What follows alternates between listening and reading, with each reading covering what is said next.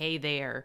So, if you've been listening to our last few episodes, you know that we have a Facebook group that has launched several weeks ago, and it is the Confused to College Ready beta launch group. And we are in there doing some live training, some coaching. We are looking into helping students and their parents navigate those first steps. And one of the questions that came up as we had gone through our first training was, can you give me a roadmap of what steps do we need to take and what do we want to do? Well, guess what? The people in the group asked and we delivered. So today we are going to look at the 6 different steps that students are going to take. Some of those steps might be something that takes a week or a couple of weeks or some meetings to be able to make a decision on. And then others are things that are going to take some time. But these are your 6 steps to what you need to do. It's your roadmap to college, unlocking the secrets to your college search. So stay tuned, and we are going to go through those 6 steps to be able to help you.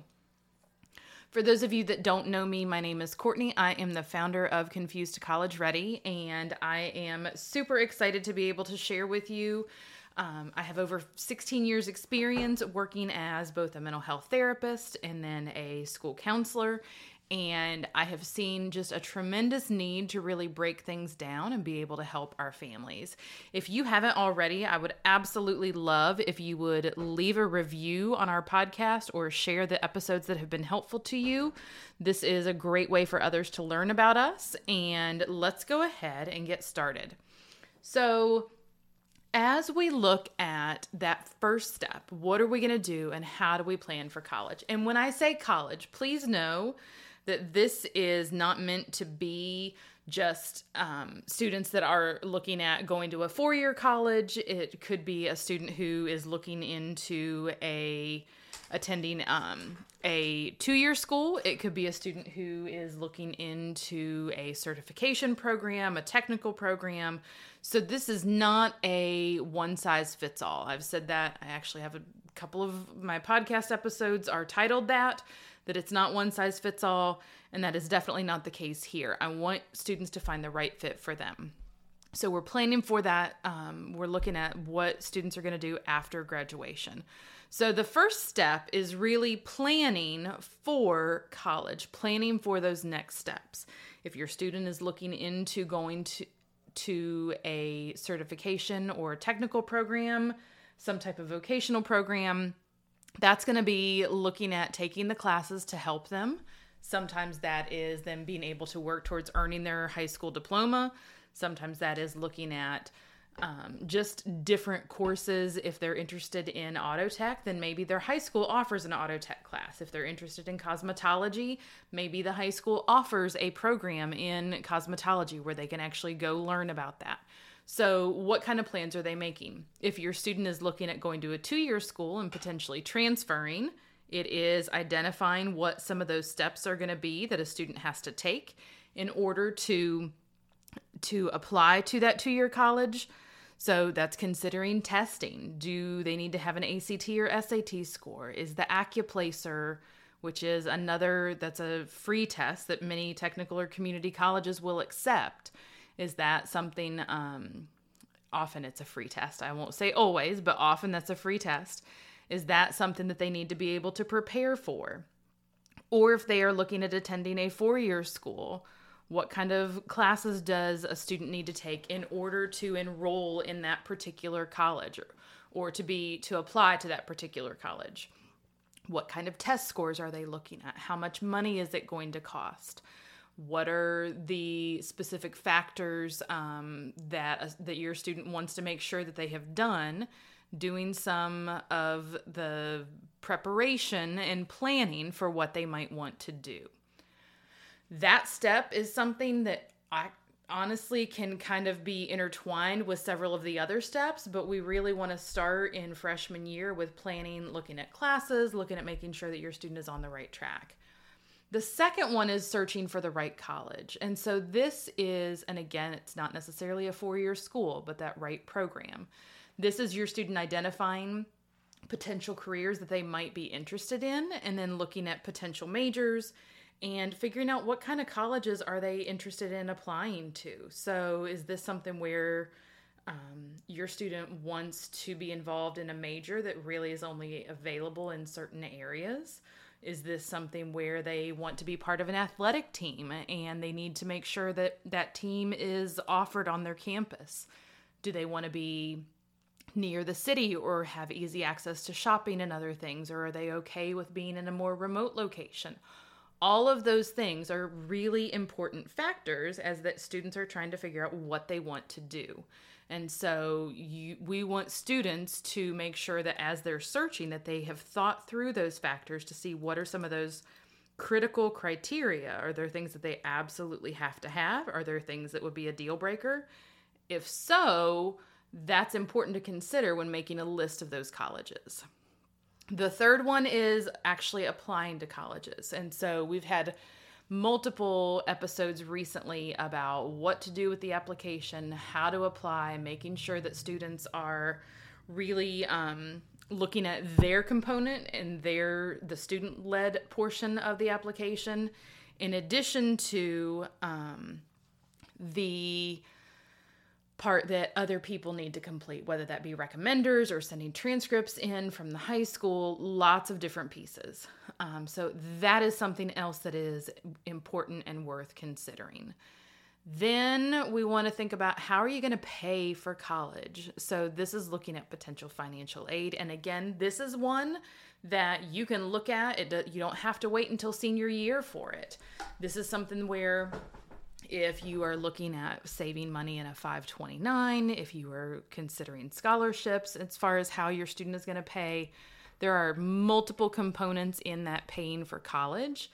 And this is something that we break down a lot more in the course, is how do you search for that financial aid? How do you search for scholarships? What does it mean?